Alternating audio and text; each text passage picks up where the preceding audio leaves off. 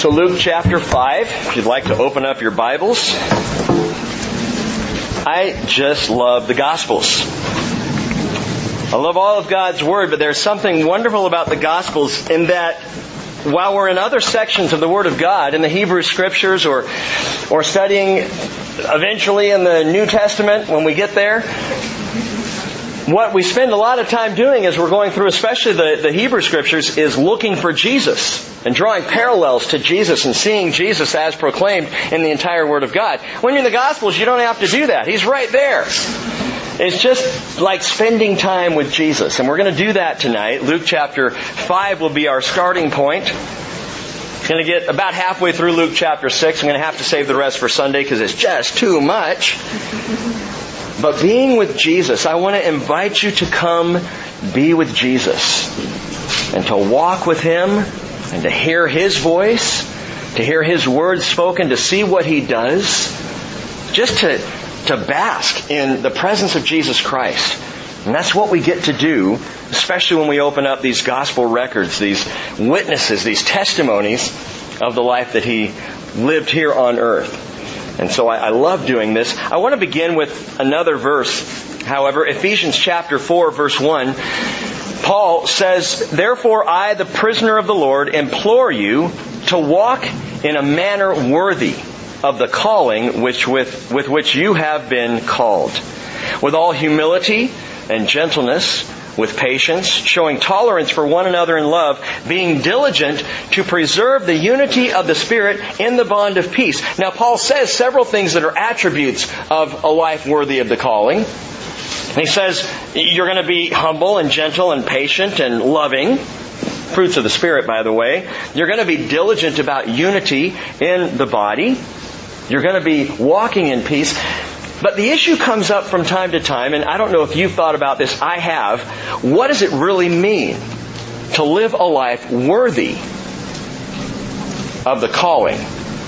Wow. I'm not.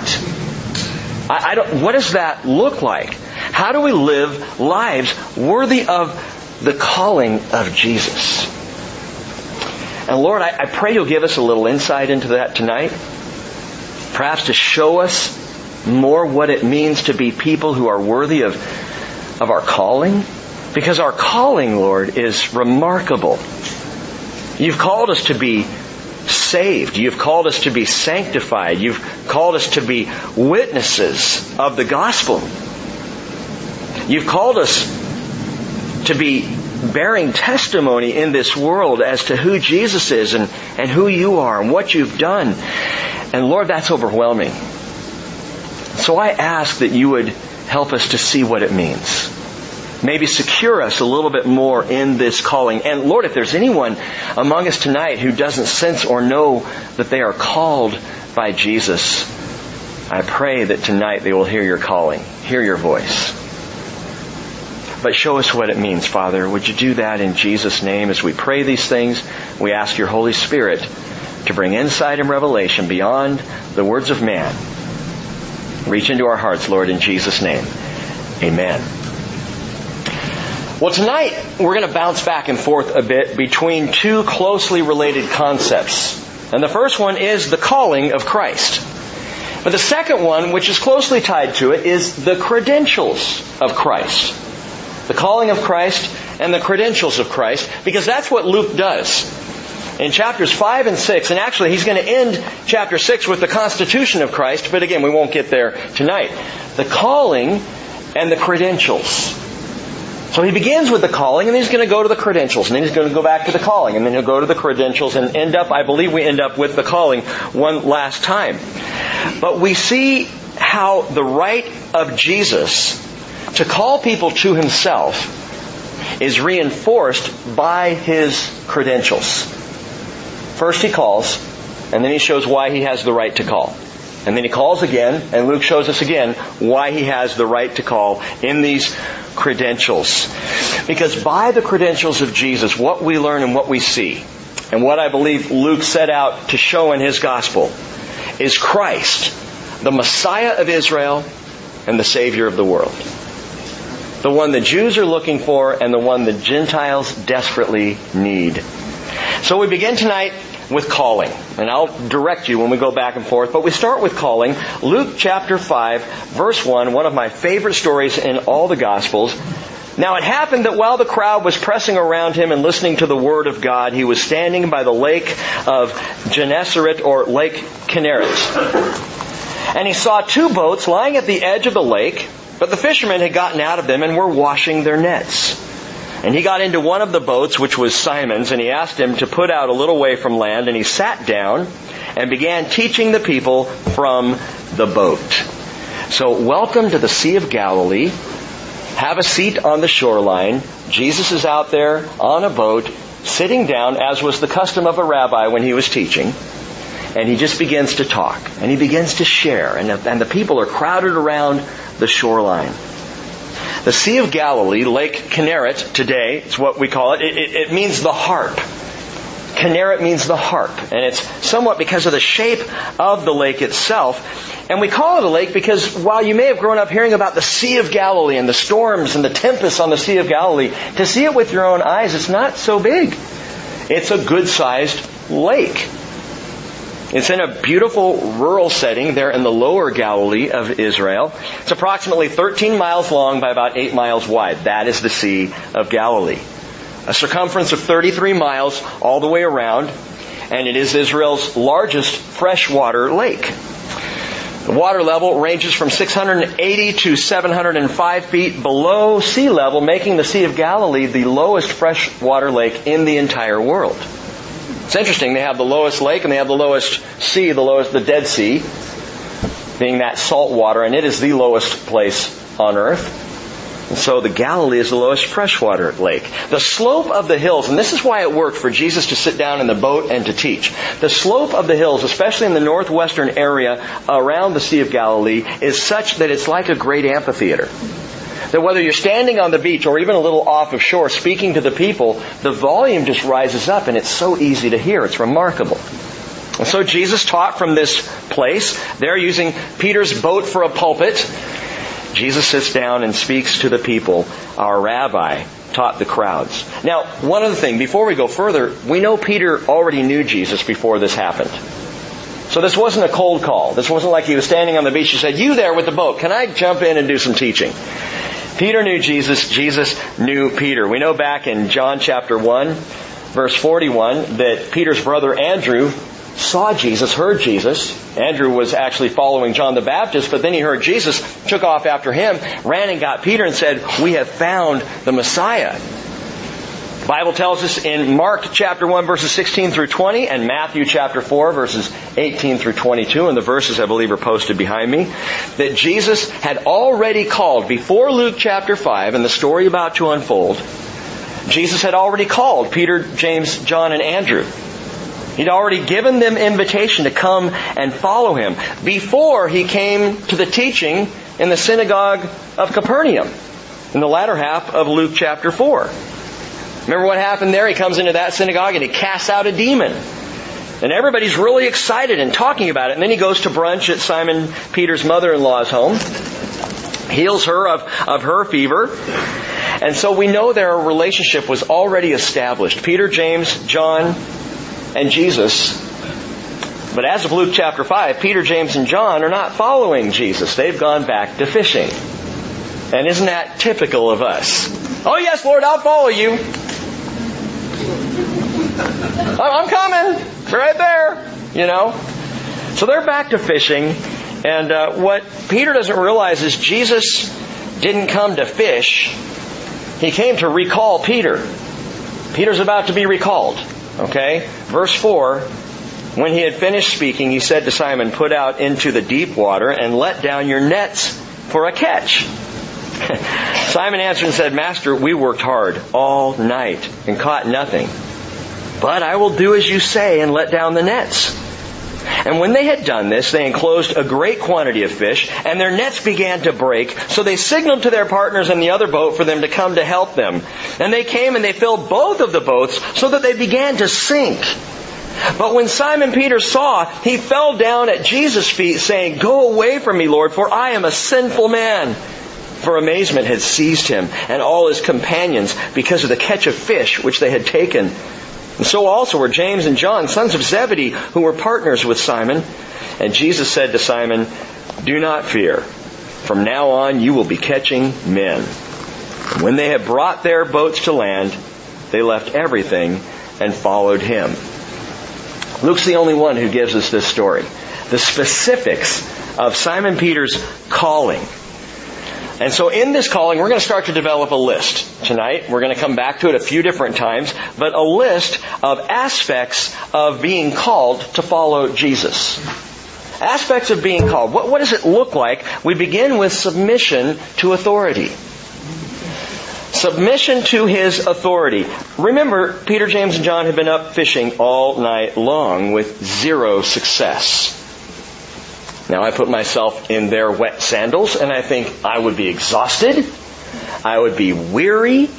I would be not a little disappointed. My morning still had net cleaning, boat storage, and perhaps a bowl of tilapia stew at home waiting for me. And here comes Jesus wanting to push off from shore and teach. Well, that's okay. That's all right. I've heard Him teach. He's a good teacher. And maybe we'll get some encouraging words here. But when Jesus says, "Hey, let's go fishing," you know, it's got to evoke in Peter that reaction of the professional fisherman when asked by the non-professional, never been fishing much guy, "Can we go out and do some fishing?" And so Peter gives the answer. "Hey, we've been fishing and nothing's really working here." But note the submission to authority in Peter already at this point in his relationship with Jesus. The first word out of his mouth is master. And master is a word that only Luke uses. It's in the Greek, epistates. Is that right? No, that's not even close. Epistatus. Epistatus. I think that's closer. Any Greeks in here? Good. Epistatus. It means master or commander, or it can even mean boss. But it is a word that signifies the one you're speaking to has a great authority over you, a higher position over you. And the more time Peter spent with Jesus, the more he accepted and submitted to the authority of Jesus. And it should be the same with everyone who's called. The more we're around Jesus, the more it's His authority that we seek. The more it's His authority that we accept. The more we bow down before Him and say, "As you will, Lord, not as I will." And so Peter was that way. In fact, when we get over to Acts chapter 4, verse 13, you'll hear this. As they observed the confidence of Peter and John and understood that they were uneducated and untrained men, they were amazed and began to recognize them as having been with Jesus. Peter and John before the Sanhedrin, the Jewish elite ruling class, and they probably sounded like the Duck Dynasty guys. You know, the long beard, and they go, "These guys, how can they know what they know? How can they have the kind of faith that they have?" And they realized they had been with Jesus. That's what happens when you submit to His authority. He changes you. And the more you're around Him, the more you welcome His authority. There's another word, though, that Peter uses here.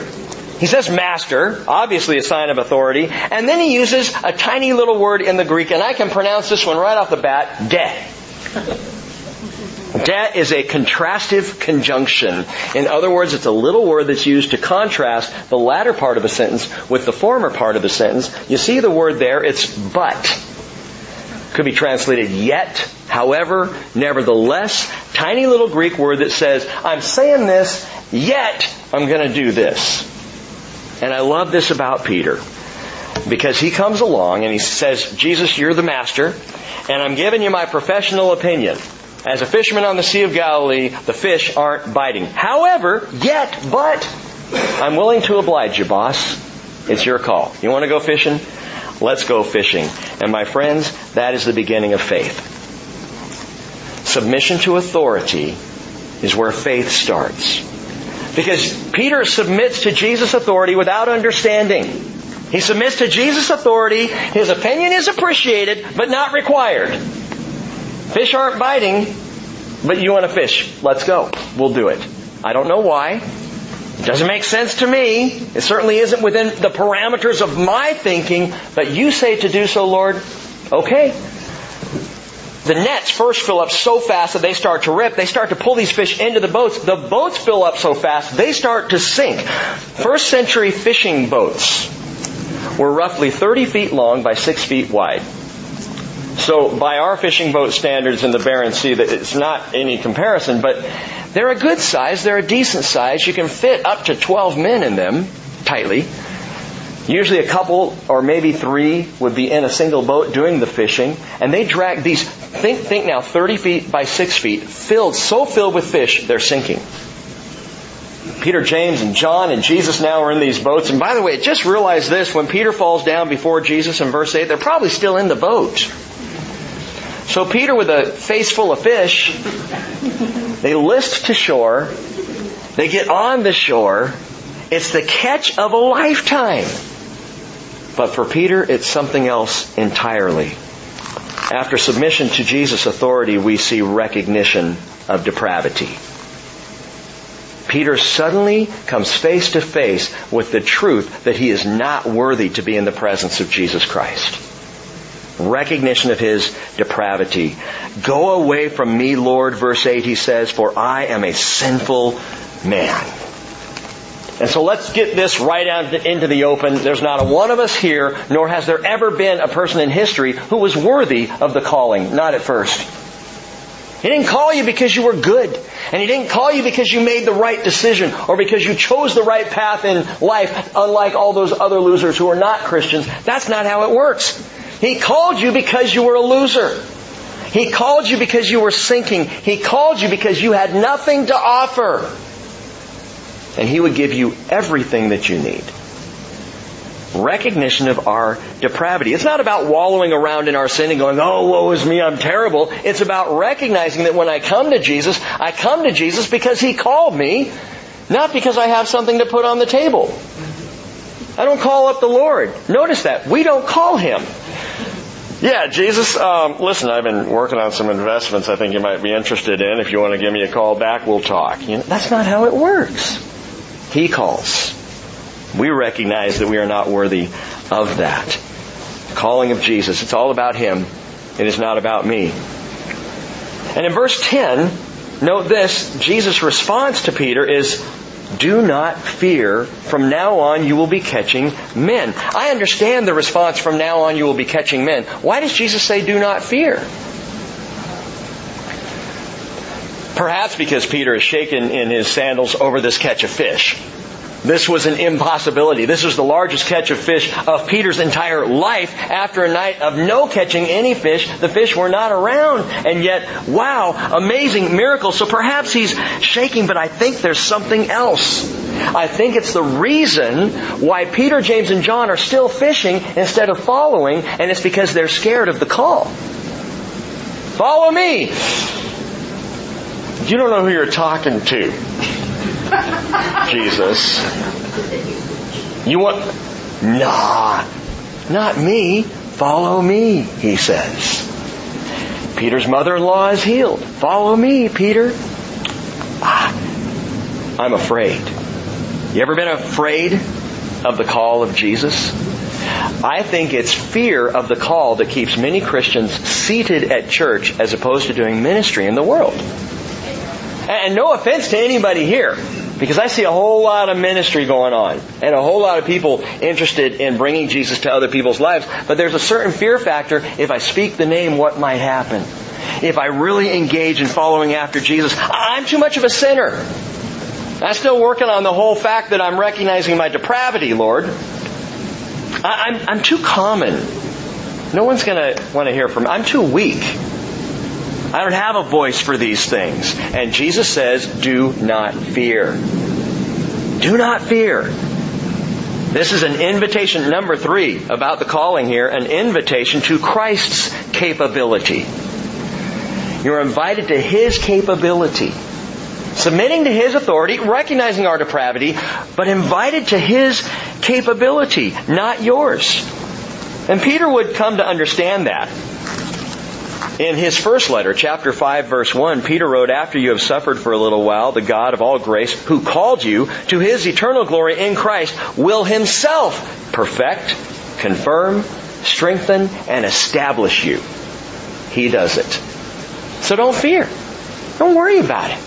Don't worry about what you're going to say. The word will be given to you at the right time. Don't worry about how you might look should you decide to really step up to the call of Christ on your life. Do not fear.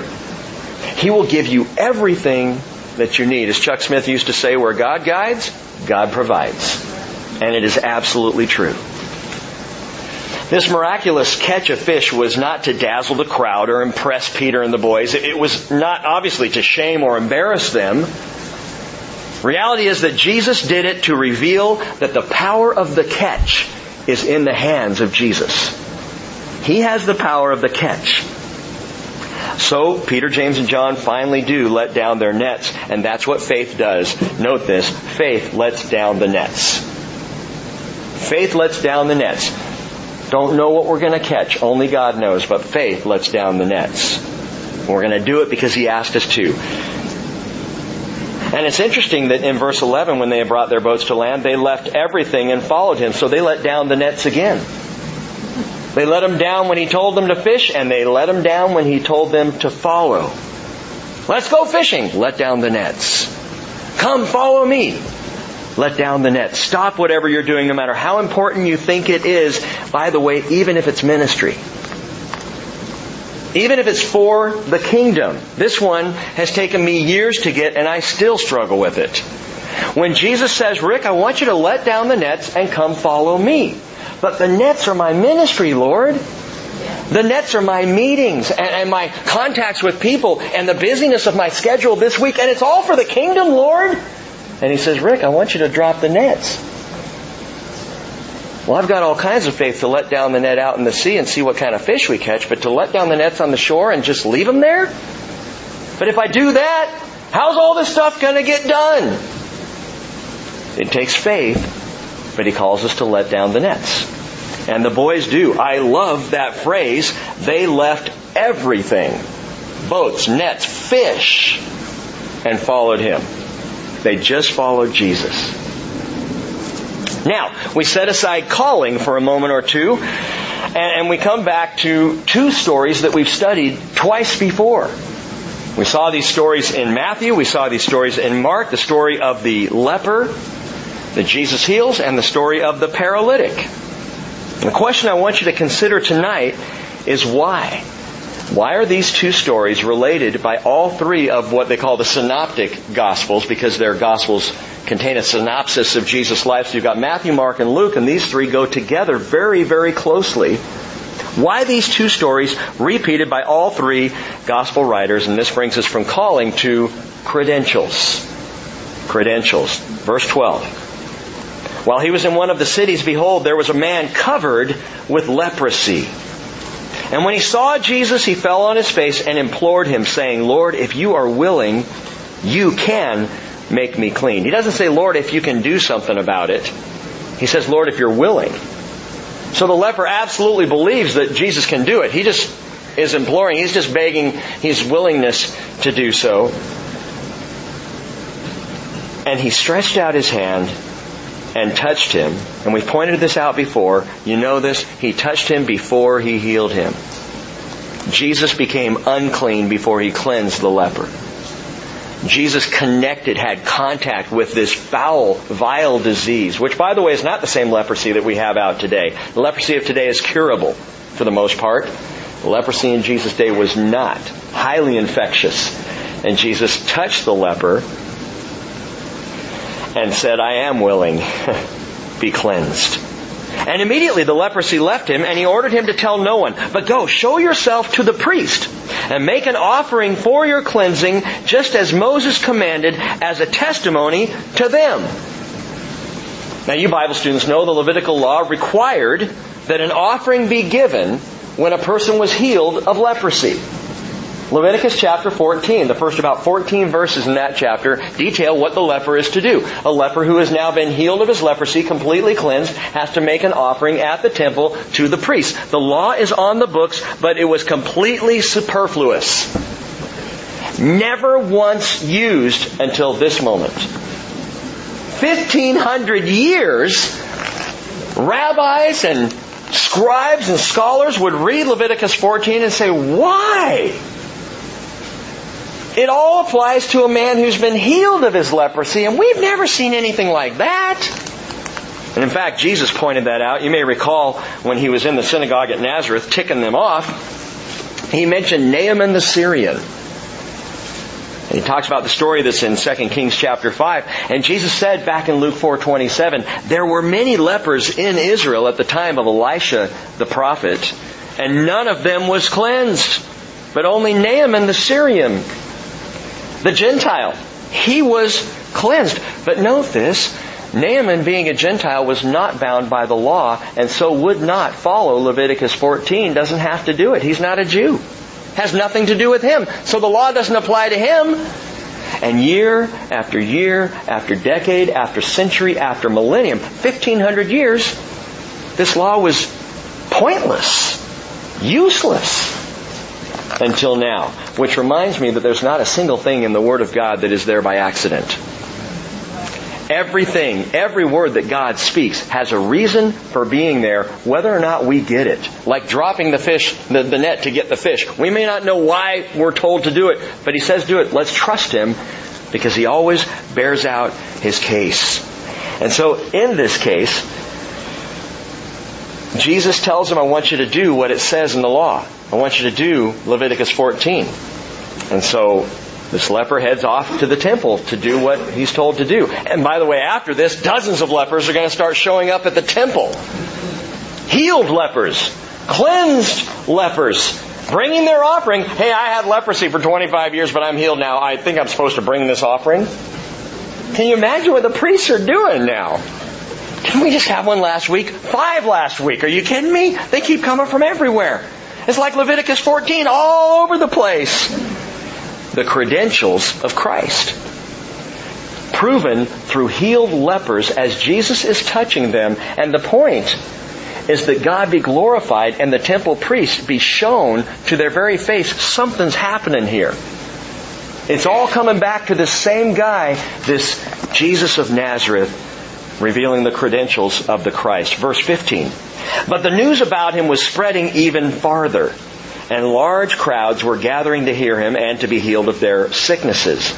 But Jesus Himself would often, note this, slip away to the wilderness and pray. If there was a back door on Peter's mother-in-law's house, Jesus knew it well. If there was a side route out of Capernaum, Jesus knew it.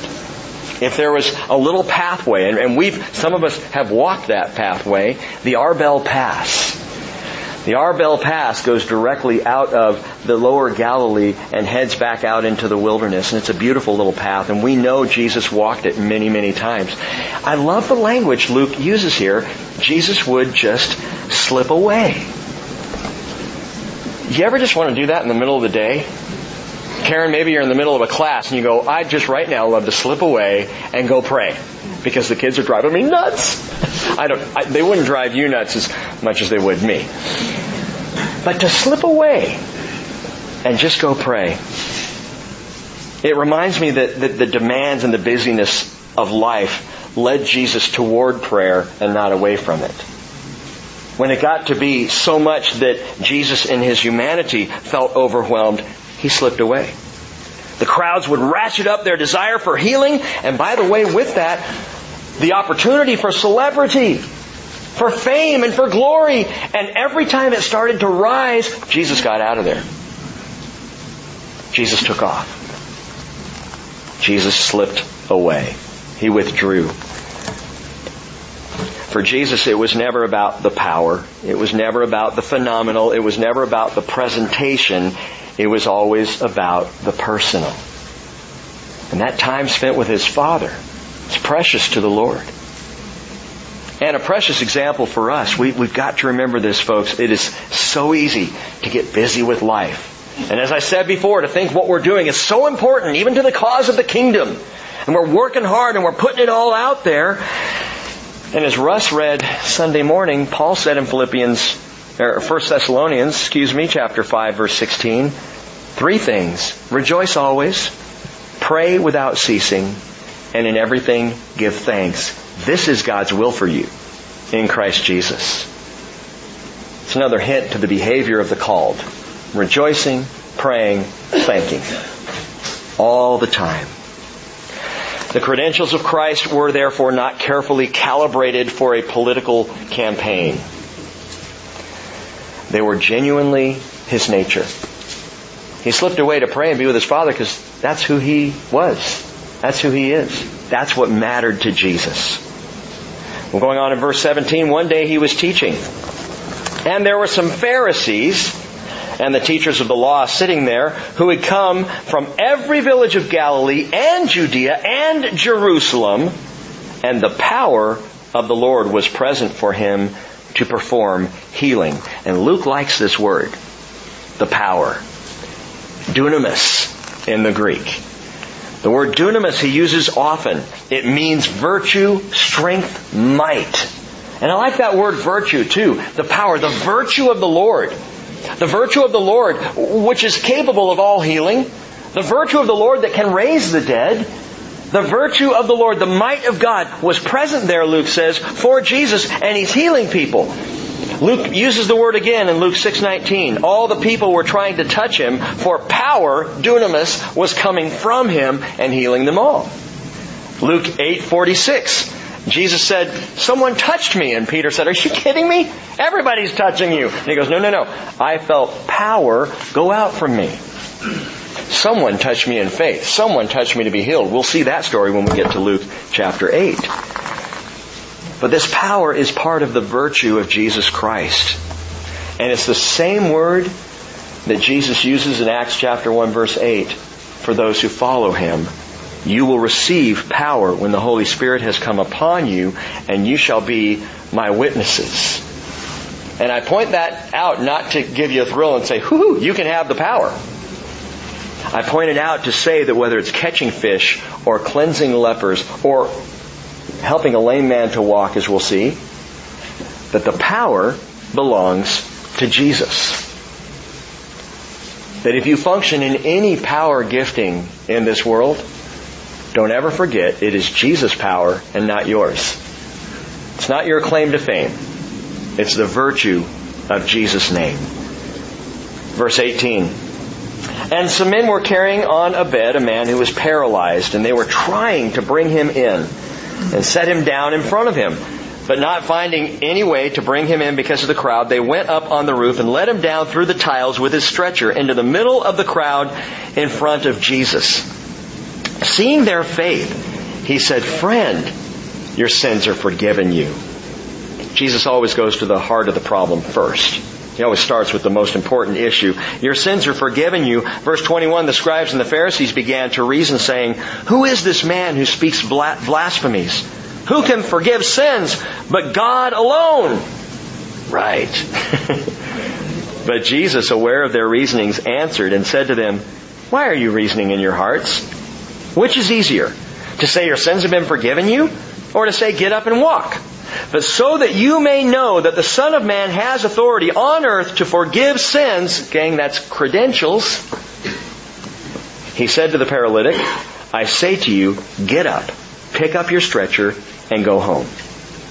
Immediately he got up before them, picked up what he had been lying on, and went home glorifying God. And all were struck with astonishment and began glorifying God. And they were filled with fear, saying, we have seen remarkable things today. Story of the paralytic healed. And we have seen this story, and many take this story to preach about the faith of the roof wreckers. You know, look at the faith that they had. And they did have faith, absolutely. Some like to preach this story to talk about the connection between sin and paralysis. And that's a good sermon right there. You know, that sin paralyzes us. Sin makes us lame. Sin is just a lame thing. But I think there's more to this story. The story verifies again the credentials of Jesus as the Christ. So now you've got this cleansed leper showing up at the temple as a testimony. And here you have the leaping lame man who is proof of the prophecy. More credentials of Jesus. Isaiah 35 verse 6, as we read on Sunday, the lame will leap like the deer. How can the lame leap but they be healed? And here comes Jesus doing what Isaiah prophesied would happen. And by the way, While healing of a lame man was prophetic proof of the credentials of Christ back then, it yet remains a picture of the kingdom to come. Because Micah, chapter 4, verse 6, in that day declares the Lord, I will assemble the lame and gather the outcast. Well, He's done it here tonight. No offense.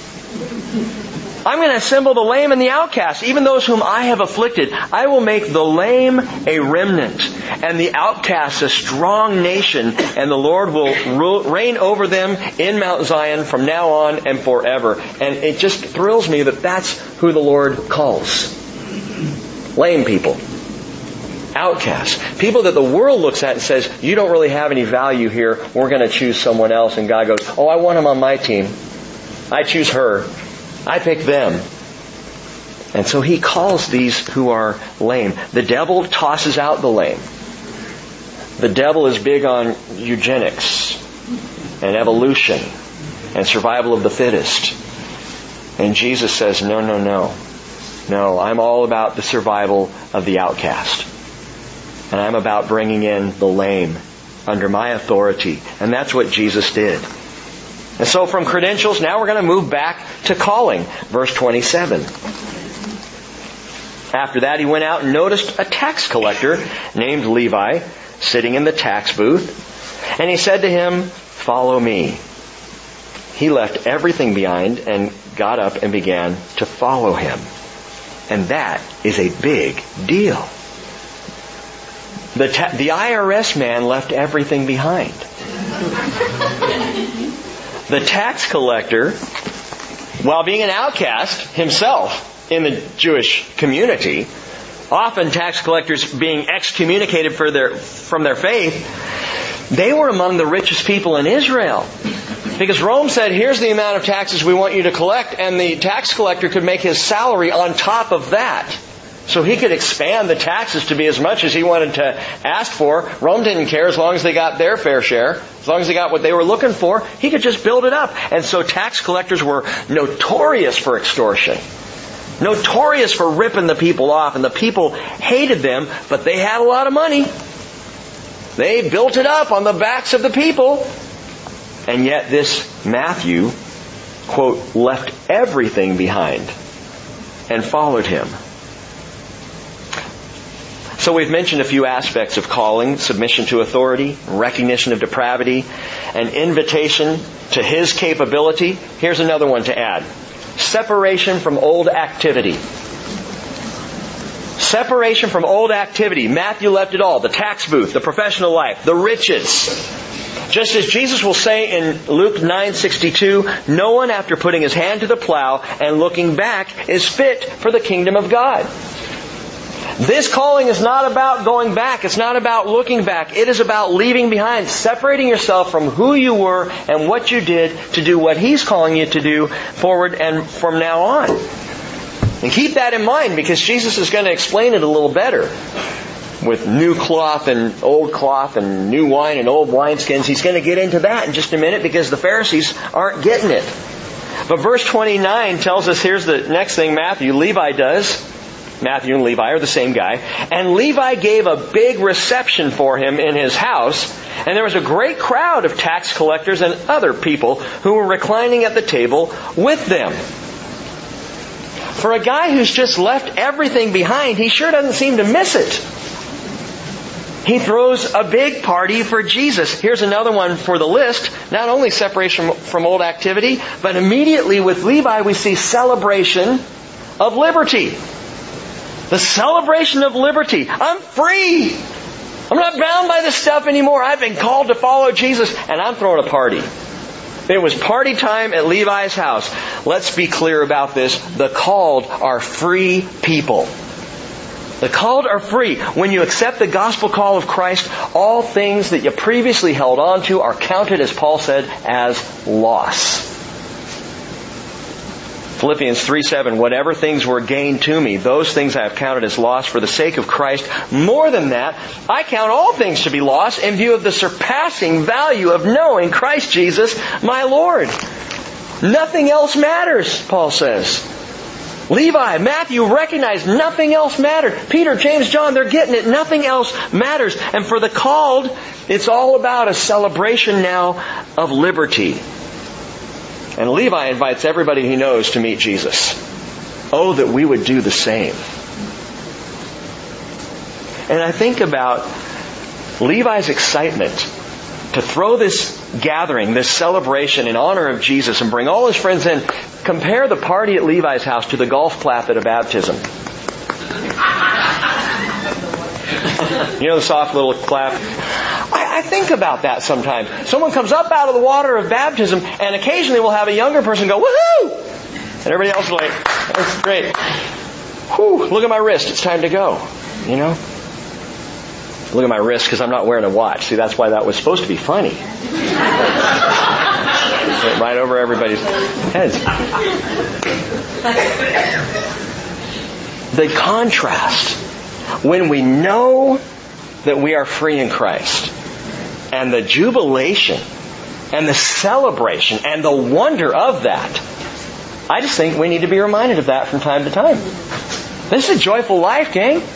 We are not bound by anything. I was reading about bitcoins today. Glenn, I was looking at that, and people are, Bitcoin's online. It's online money, and right now they run $800 for a Bitcoin. And you can use it as currency online. Overstock.com now takes Bitcoins.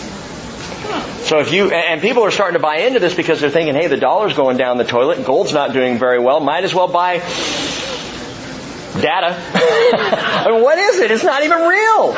It's imaginary. Bitcoins. And people are buying it up right and left, and they're excited about these Bitcoins. And I don't know why I brought it up. What was I thinking? Oh, just that people are worried.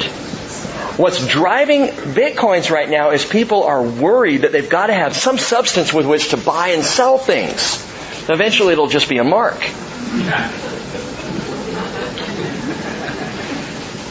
We're free of that. We don't have to worry about that.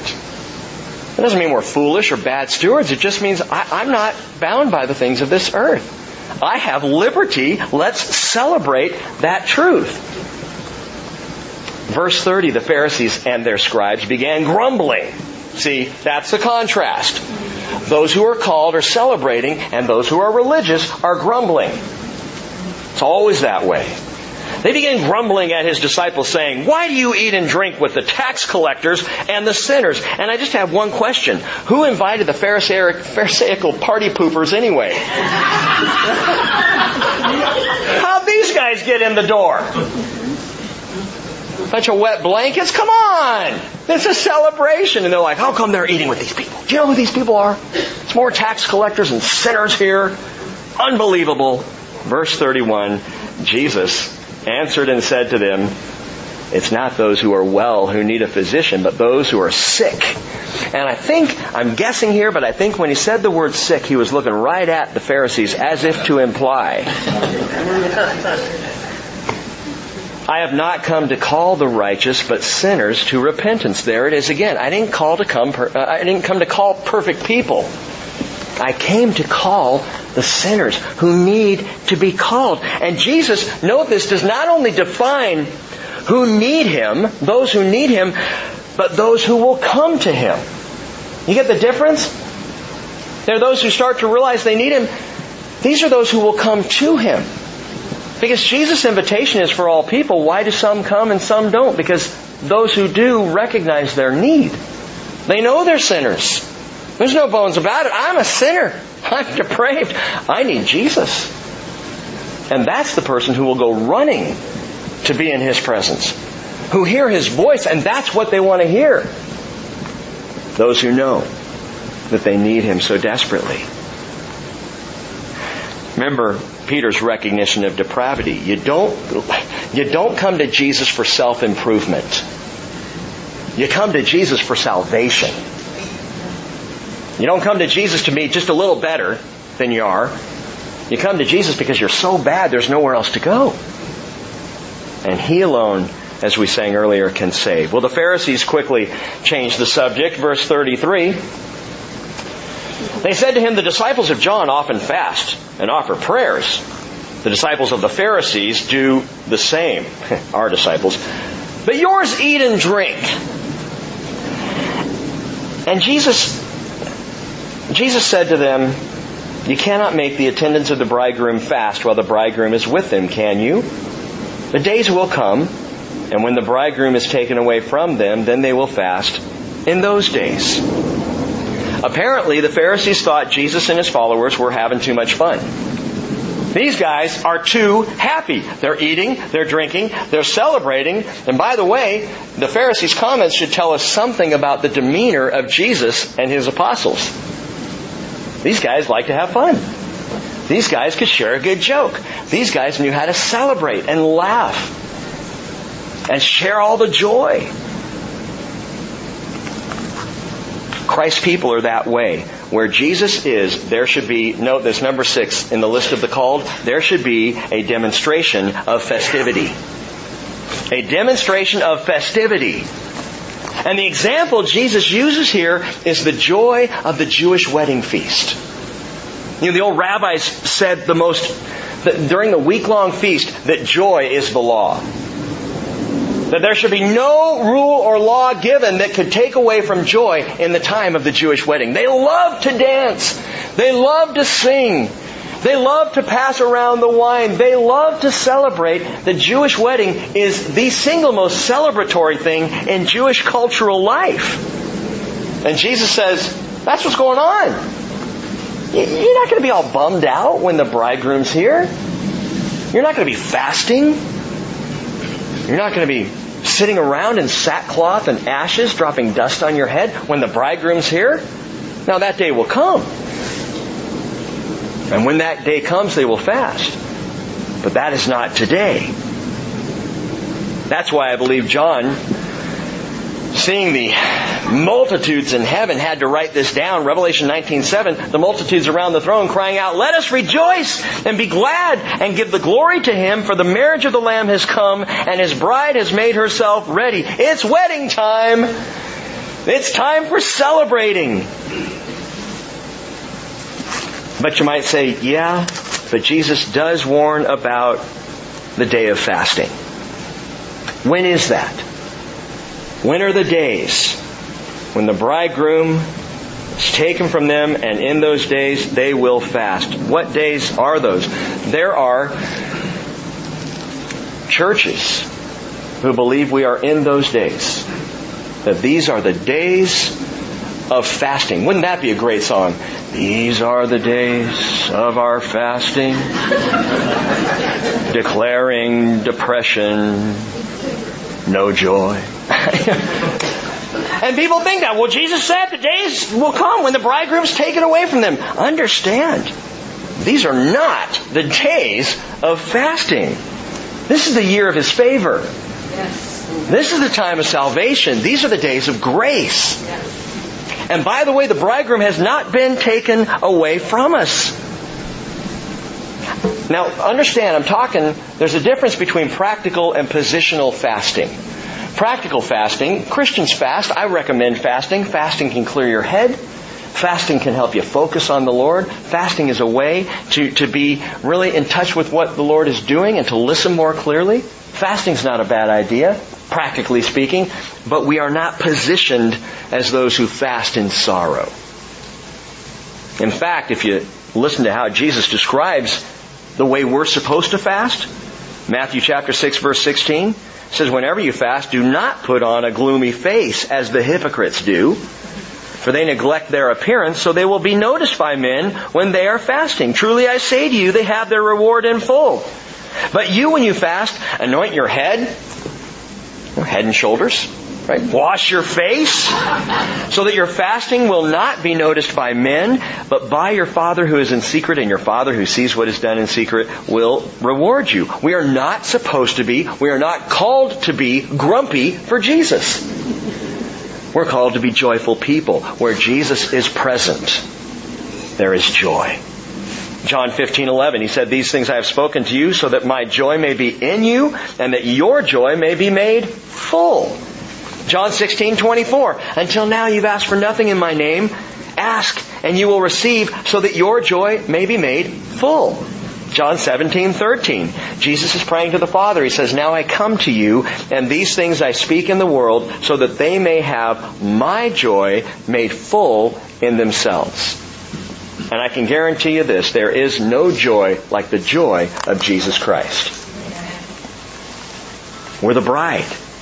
But our bridegroom has not been taken from us. He has given to us His Spirit. Matthew 28:20, "I'm with you always, to the very end of the age." But the Pharisees' favorite song was, "Give me that old-time religion." So, verse 36, He's also telling them a parable. He's trying to explain it, get it through their thick noggins. "No one tears a piece of cloth from a new garment and puts it on an old garment. Otherwise, he will both tear the new, and the piece from the new will not match the old. And no one puts new wine into old wineskins, otherwise the new wine will burst the skins, and it will be spilled out, and the skins will be ruined. But new wine must be put into fresh wineskins, and no one, after drinking old, wishes for new. He says, 'The old's good enough.'" And that word "enough" is not there, but it is implied. The old's fine. I don't need anything else. And Jesus is drawing a distinction between the old and the new, between the old covenant and the new law. And you don't patch up the old with the new. By the way, it's interesting, he says, you don't want to tear the old wineskins. You don't want to rip them up. You don't want to throw them out. You don't want to make them useless. Why?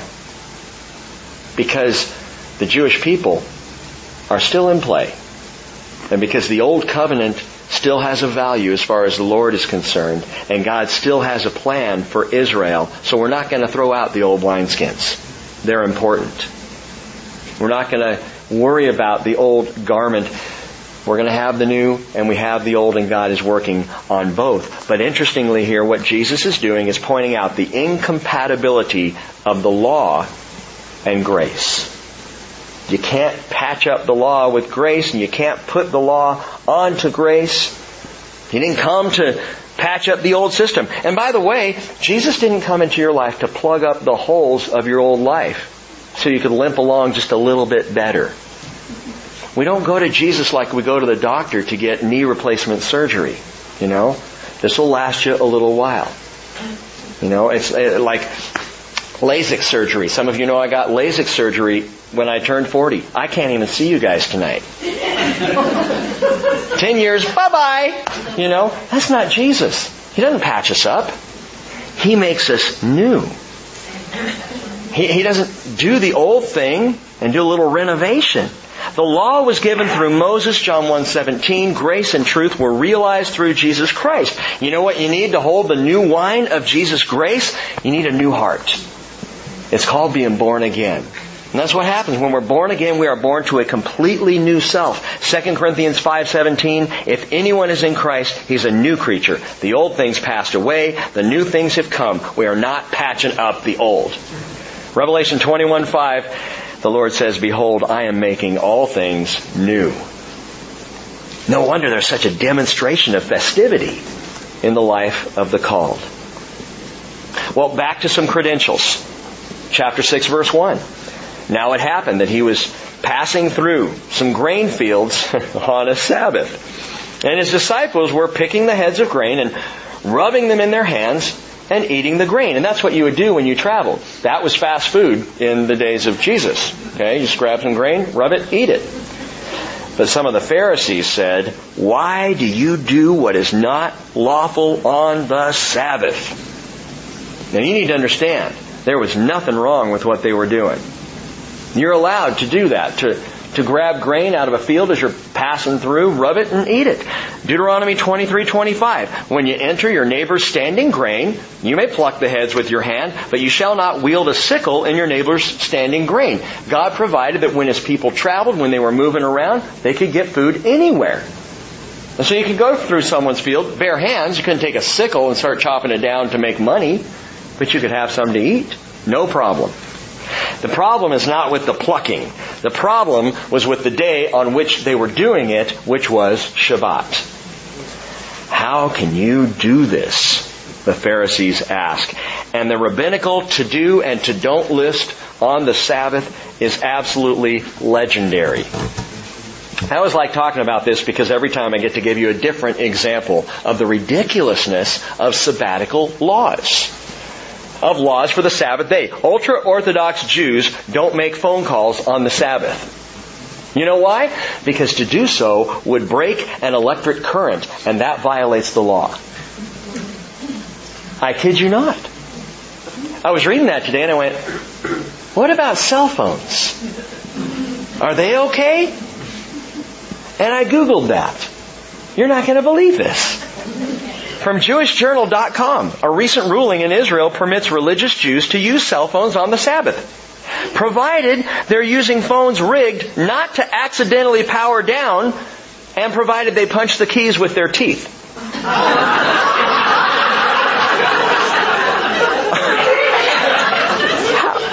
Who comes up with this stuff?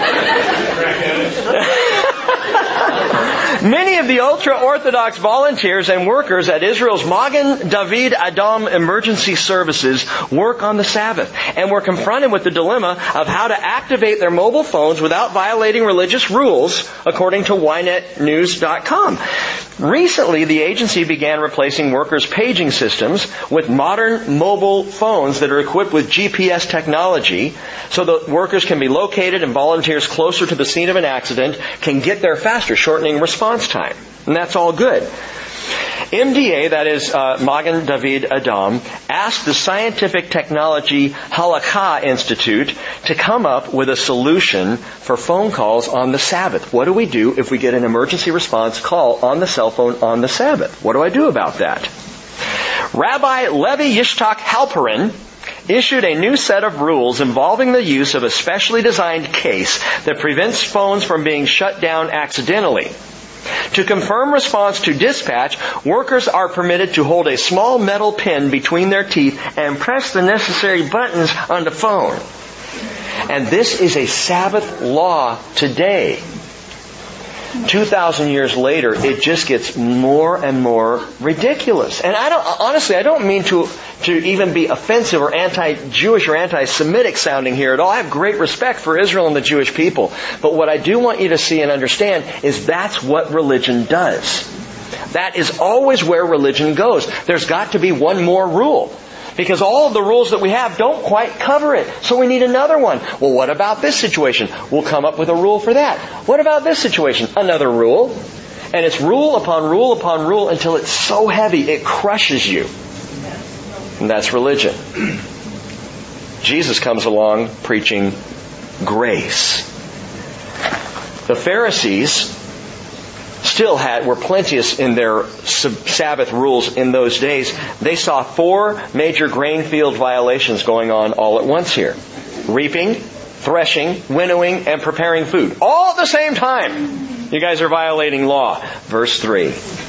And Jesus answering them said, have you not even read what David did when he was hungry?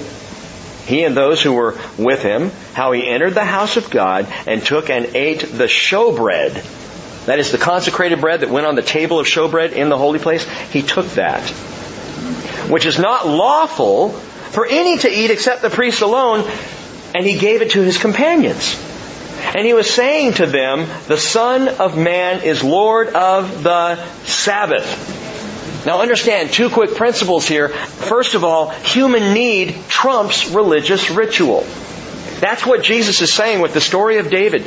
David was starving. He was in need. He was on the run from Saul. By the way, in that story, Saul was seeking David's life, and he took off running, and he ends up at the priests of Nob, where the tabernacle was at that time, and goes in and says, we're starving to death, me and my men, and we're on a journey from the king. He kind of fibs a little bit, and so the priests give him the showbread. That's all the food that they have there. And Jesus puts his stamp of approval on that, says that's okay. Why? It's holy bread. Yeah, but they were hungry. And the need is more important. And the care for the human is more important than keeping that rule, which was set actually to help you in your need. It's kind of the whole point of the Sabbath, was to help you out. Give you some rest, give you a break. It wasn't to make life harder for you. G. Campbell Morgan said, any application of the Sabbath law which operates to the detriment of man is out of harmony with God's purpose. So please understand that about Sabbath. If we are keeping Sabbath so that it makes us more righteous and more holy, and it becomes a burden to us, that's out of law. That's out of bounds. That is not God's intention. Jesus will say in another place, Sabbath was made for man, not man for the Sabbath. God didn't create you so that you could be little automatons keeping this religiously. That gets heavy. That's a weight. Hosea chapter 6 verse 6, the prophet records the Lord saying, I delight in loyalty rather than sacrifice, in the knowledge of God rather than burnt offerings. Now understand, when he said that in Israel, burnt offerings and sacrifice were the deal. This is what you do if you're holy. This is what the righteous people do. You offer sacrifice. And God says, I'd rather you be loyal. You bring your offerings, your burnt offerings. I'd rather you know me. That's more important to me. And God said spoke that into the religious system of Israel. You're missing the point, gang. It's not religion. It's relationship. David cries this out, Psalm 51:16. You do not delight in sacrifice, otherwise I would give it. You are not pleased with burnt offering. The sacrifices of God are a broken spirit, a broken and a contrite heart, O God, you will not despise. And Jesus then caps this whole thing by claiming, I am the Lord of the Sabbath. So not only is there the principle here that human need is higher than the law, but the principle is, Jesus says, I have the authority to tell you what you can and can't do. And I'm telling you that if they want to have some grape nuts on the Sabbath, it's okay. It's fine. This is not a problem. I'm the Lord of the Sabbath. The words, get this, I'm the one who gave you the Sabbath. You want to talk about credentials? I'm the one who established this law, and I say it's okay. Show me a rabbi with that kind of authority. Jesus asserts His divine authority over the single most important day of observance in Jewish life. He says, that's my day, I gave it, and I'll tell you how it's to be celebrated and kept. And it's not to be kept religiously. And in support of this, Luke offers up now a story of more credentials. Verse 6. On another Sabbath, He entered the synagogue and was teaching. And there was a man there whose right hand was withered. The scribes and the Pharisees were watching him closely to see if he healed on the Sabbath so they might find reason to accuse him. Unbelievable. You know what that means? That means they knew he could heal. And they were watching to see if he'd do it on the Sabbath. What kind of disbelief would you have to know this man had the power of God, but you're waiting for him to step out of line so you could get him? Well, but he knew what they were thinking, and he said, verse 8, to the man with the withered hand, get up and come forward. And he got up and came forward, and Jesus said to them, I ask you, is it lawful to do good or to do harm on the Sabbath, to save a life or destroy it? And after looking around at them all, and by the way, either Matthew or Mark, I think it was Matthew, adds that he looked around at them in anger.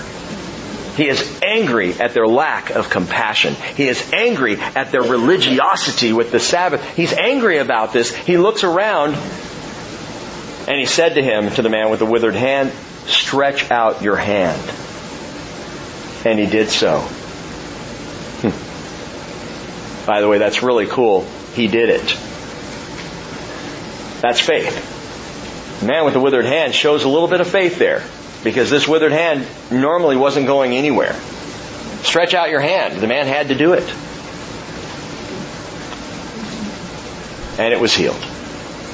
And so he acts in faith based on the word of Christ Jesus. His hand was restored. Verse 11, but they themselves, that is the Pharisees, were filled with rage and discussed together what they might do to Jesus. How can we put this guy down? And they're watching to see if he heals a guy on the Sabbath. Incredible. So you might wonder, does Jesus play into their hand? No pun intended. Quite the contrary. What Jesus does is not just claimed to be the Lord of the Sabbath, He demonstrates it. I'm the Lord of the Sabbath. Well, how do we know that? I'll show you. I'll heal on the Sabbath. I'll do what no man can do on the Sabbath. I will exert my power on the Sabbath that you might know my authority over the Sabbath. And the point is here, Jesus is validating His credentials. He is the Lord. He is the Lord of the Sabbath. By the way, if you are withering under the strain of life, if you're feeling like you can't barely get from one day to the next, understand this principle. He's the Lord of rest. And that's the point of the Sabbath. That's the point of the seventh day of creation. Rest. That's the point of the Sabbath being given among the Ten Commandments. Rest. That's what the Hebrew writer says, is let's be diligent to enter into rest. Because that's what grace brings. That's what Jesus is all about, is rest. Now before we stop tonight, one more swing back to calling. For in 5 brief verses we see the calling of the 12. Verse 12, it was at this time that He went off to the mountain to pray, and He spent the whole night in prayer to God. When day came, He called His disciples to Him, and He chose 12 of them, whom He also named as apostles: Simon, whom He also named Peter, and Andrew his brother, and James and John, who were brothers, and probably Jesus' cousins, and Philip, and Bartholomew, and Matthew, and Thomas, James the son of Alphaeus, Simon, who was called the Zealot, Judas the son of James, and Judas Iscariot, who became a traitor. As we already saw, Luke tells us Jesus would slip away to pray. And this becomes very much a habit of Jesus throughout His ministry, and we see it a lot in Luke. But in this case, He didn't just slip away early in the morning to pray. He slipped away and pulled an all-nighter. He's up praying all night long.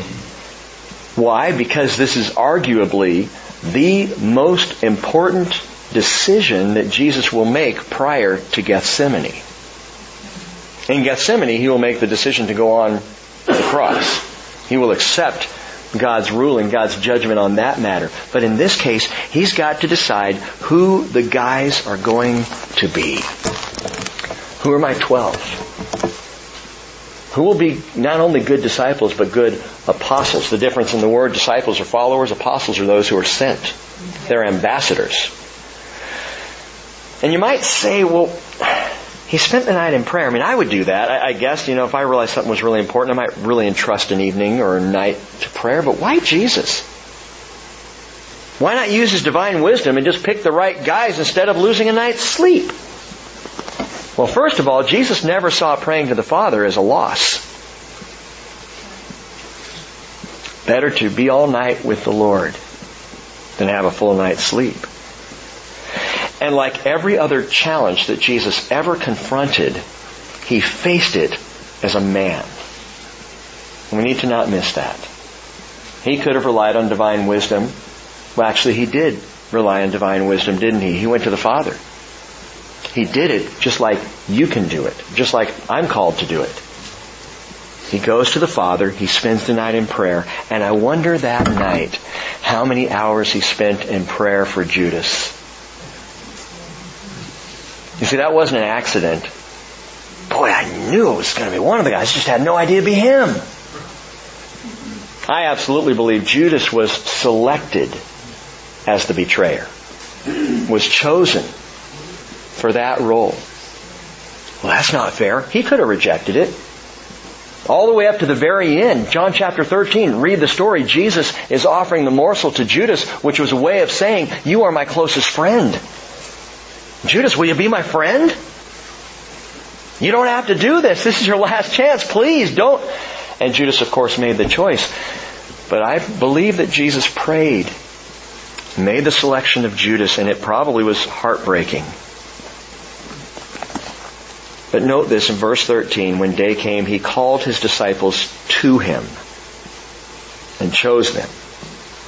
Called them apostles, apostolos, one that is sent forth. But note this, before He sends them forth, He calls them to Himself. Before they could really legitimately be apostles, even before they go out on their training mission, He says, I want you to come and walk with me. I want you to spend some time with me. In Mark's take of the choosing of the 12, Mark says, chapter 3, verse 13, He went up on the mountain and summoned those whom He Himself wanted. And they came to Him. And He appointed 12 for 3 reasons, Mark says. The third reason is to have authority to cast out demons. The second reason is so that He could send them out to preach. But the first reason given is so that they would be with Him. He called them to be with Him.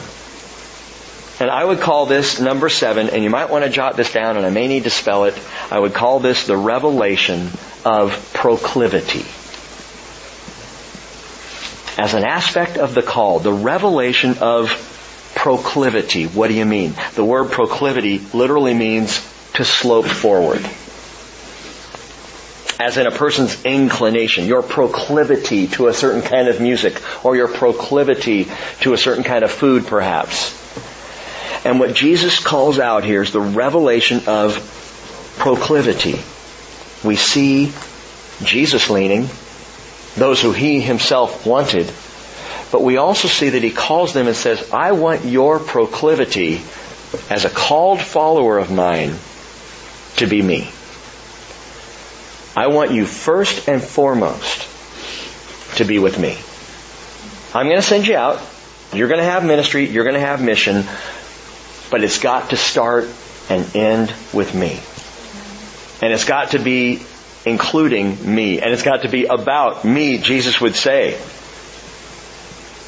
And this was challenging to me because over the last few days I've been asking, Lord, is that my proclivity? Is Jesus and just being with Him, is that my first proclivity? Is that the first thing I want to do when I wake? Is that the last thing I'm thinking about when I go to bed? Is that what taps on my heart all throughout the day? Or is it getting my life done? I don't know about you, but I have an awful lot of days that are spent getting the day done. And Jesus says, why don't you just come away? Why don't you slip away and be with me? And don't worry about all the rest. I'm going to send you. I'm going to call you. You're going to go. You're going to minister. It's going to be great. But why don't you just come and spend some time with me? And so maybe when Paul says, I implore you to walk in a manner worthy of the calling with which you have been called, maybe the picture is a little clearer when you realize that your calling is first and foremost to Jesus. Amen? That's what He wants. No disciple is worthy of the calling unless that calling is first to be with Him. The mission is never greater than the Master. The calling is never greater than the Christ who calls. And Jesus, we hear You. We hear You calling us to Yourself. Thank You, Lord. Thank You, Lord, for the reminder. Thank You, Lord, for the gentle sound of Your voice saying, come to me, all who are weary and heavy laden, and I will give you rest. And Father, I pray this. I need this in my life, and I pray this over the lives of my brothers and sisters. We together tonight ask that we might simply be called to You. And we declare tonight that we respond to that. We want to be with You. We want to be with You, Lord, when You call us home to heaven. One day, hopefully soon. But we want to be with You right now. So call us out of the den and the noisiness and the busyness of life just to be with You. And may the rest of our lives, Father, flow from that place. In the most precious name of Jesus, we pray tonight. Amen.